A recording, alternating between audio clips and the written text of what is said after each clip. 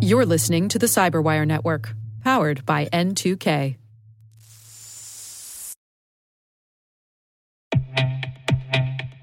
With over 8,000 threat hunters analyzing over 65 trillion signals daily, Microsoft works tirelessly with the federal government to keep our nation's data secure. This 30-year-plus partnership is driving mission innovation that is secure by design. Whether optimizing your existing defenses or tackling advanced threats with AI, Microsoft gives you the intelligence and the automation you need to defend at mission scale. Let's work together to stay ahead of emerging threats and secure your mission anywhere. Learn more at aka.ms/fedcyber. That's aka.ms/fedcyber.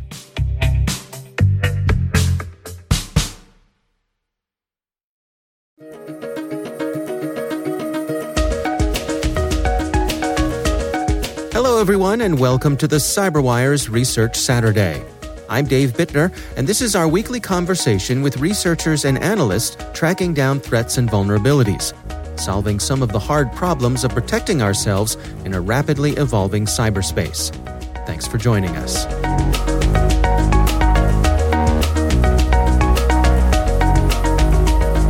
I guess in its kind of, rawest definition, it's really just infrastructure that is used for malicious purposes.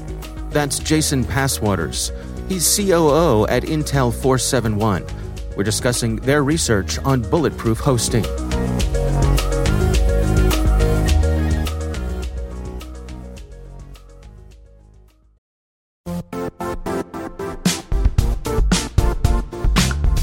And now, a word from our sponsor, Zscaler, the leader in cloud security.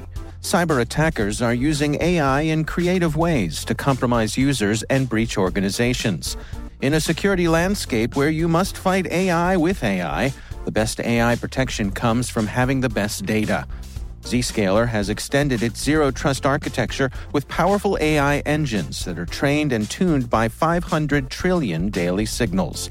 Learn more about Zscaler Zero Trust Plus AI to prevent ransomware and AI attacks. Experience your world secured. Visit zscaler.com/zerotrustai.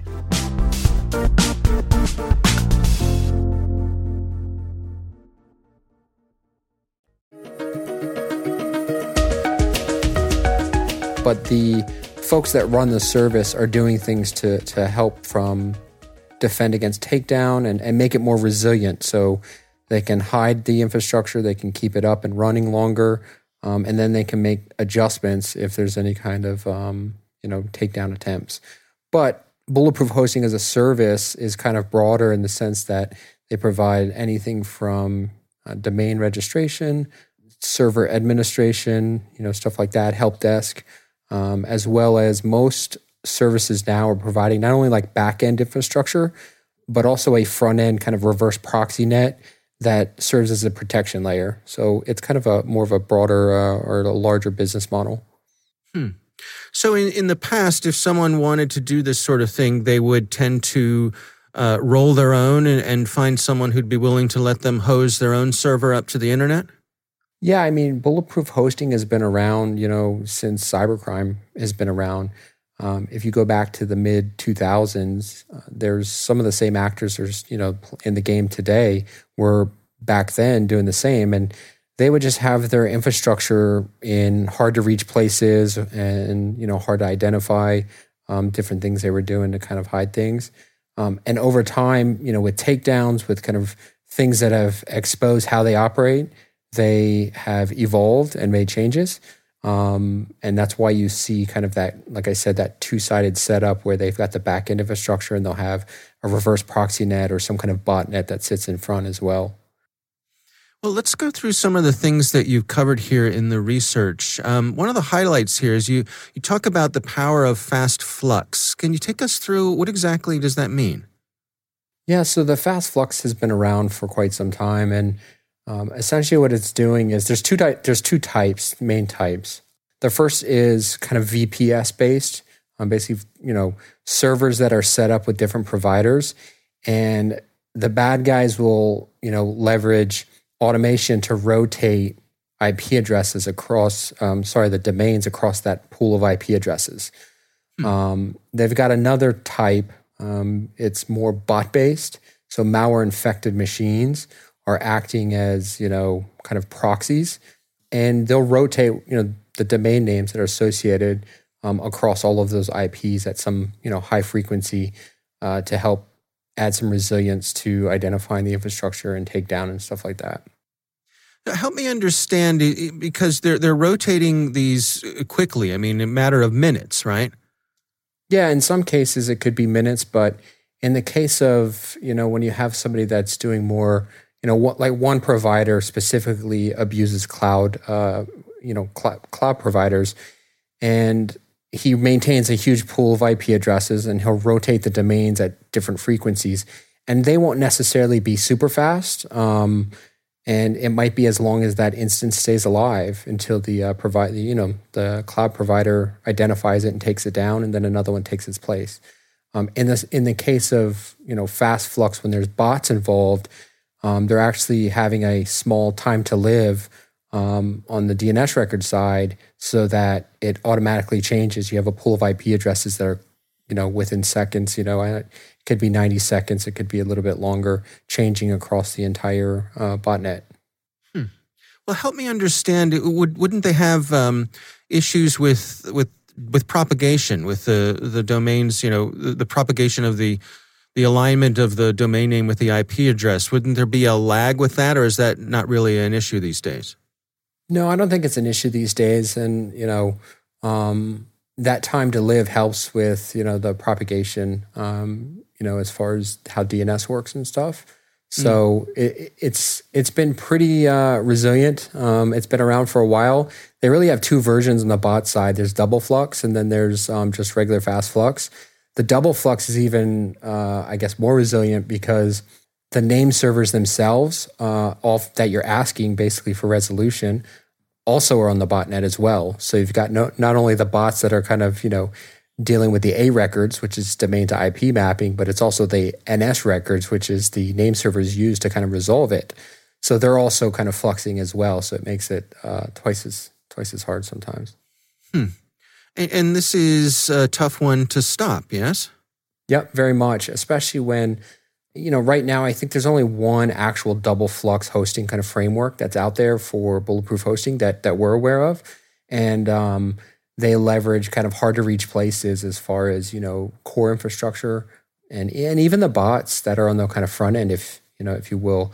You don't see them as much in like the United States. You don't see them in, Canada and different countries. You'll see it a lot in, you'll see it in Ukraine and Romania. And the purpose is just to kind of proxy back to the kind of back end. Well, and I mean, that transitions into sort of the physical location of the data centers themselves, which is a big part of that. I mean, they're setting these things up in places that have a certain amount of flexibility when it comes to law enforcement, I suppose? Yeah, for sure. I mean, there's kind of a range. You'll have some providers that are just don't have the capabilities to respond, and, they're not necessarily bad. Or partaking in the activity. They just don't know, and they don't know how to respond if they do figure it out. And then the full other side would be more providers that are actively kind of, they have their, quote, data centers. And we've seen a couple of those where they have their own, all their own core infrastructure, even down to having their own AS, autonomous system number, their own prefixes and companies that kind of associate with this infrastructure. And so what can the rest of the online community do to try to tamp this down? I think it's really, tracking this kind of activity, the threat actors associated with it. The way it can be beneficial is if you can map out the infrastructure and tie it back is you kind of go back from a single domain or a single IP address, and you can go up the chain to a net block or a prefix, a whole group of IP addresses. If you've associated that with, say, a bulletproof hosting service, you've got kind of swaths of space that you can block or alert to once you have a confidence in that kind of linking back to a malicious service. And then to be proactive, I mean, you could you could look at the AS level and proactively monitor BGP messages to identify new prefixes or new blocks of IPs that come up under that infrastructure when it happens, and then proactively kind of alert to that if you see it on your network, instead of just kind of whack-a-mole with single IP addresses sometimes. The proxy, the reverse proxy net, or the fast flux stuff, it's a little bit harder. It is, going to be single IPs. And, if you have vendors, obviously that can provide that kind of stuff, it would be more advanced type tracking and research to kind of see that.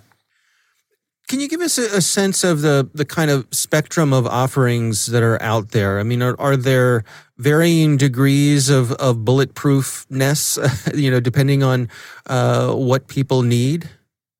Yep. It depends on basically what people need as far as the activity they're doing. If they've got some very noisy stuff that is going to be, maybe high bandwidth needs, and they have solutions for that. If they're going to need, just like I said, that kind of protection layer, let's take a ransomware blog, for example.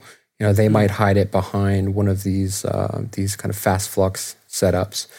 Now, if you need core infrastructure, say C2 infrastructure that, needs to sit on an actual server somewhere, they'll have back-end hosting for that as well. And that'll typically be in hard to reach places, that we've seen, obviously Russia, parts of Ukraine, or Eastern Ukraine is a big one sometimes because it's a bit of a contested area right now and hard to reach. And I think it's Transnistria between Moldova and Ukraine. That's a popular place as well. Yeah, folks have other things on their minds, I suppose, than chasing down these servers. Yep. Yeah. So to what degree do these have the attention of law enforcement? I mean, we there's this story not long ago about the cyber bunker, which was a very, dramatic kind of thing. I mean, are there takedowns of these? Is this, like so many things, one of those games of whack-a-mole? I think it definitely is on the radar of law enforcement. Every time you see the same infrastructure pop up or the same kind of core infrastructure pop up with different stuff, it's tough to, I think, quantify the significance that, say, something like a bulletproof hoster might play across cybercrime in general. So that's tough. But I do think that there is attention. There are takedowns. I mean, there's a number of takedowns that have happened.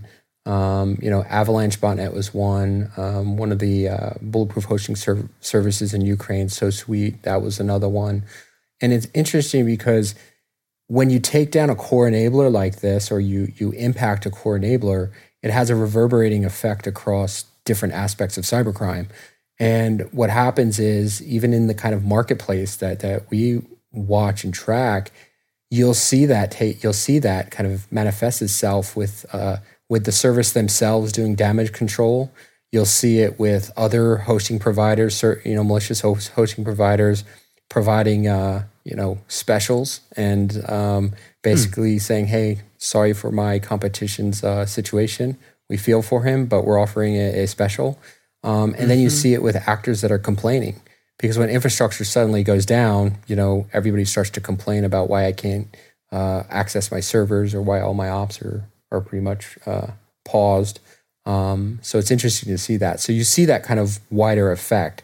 And I think the point is that when you affect a core enabler like this, it has deeper, probably more lasting impact.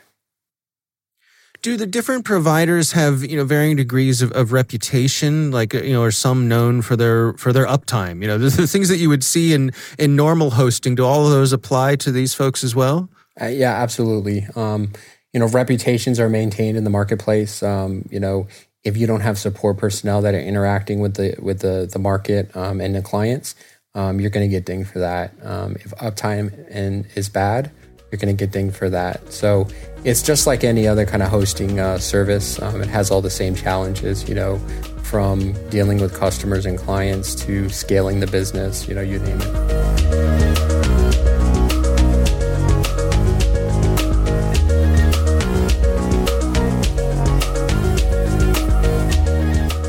Our thanks to Jason Passwater from Intel 471 for joining us. We'll have links to their research on Bulletproof Hosting in the show notes. And now a word from our sponsor, SpyCloud, the leader in operationalizing cybercrime analytics. Traditional threat intelligence is a thing of the past.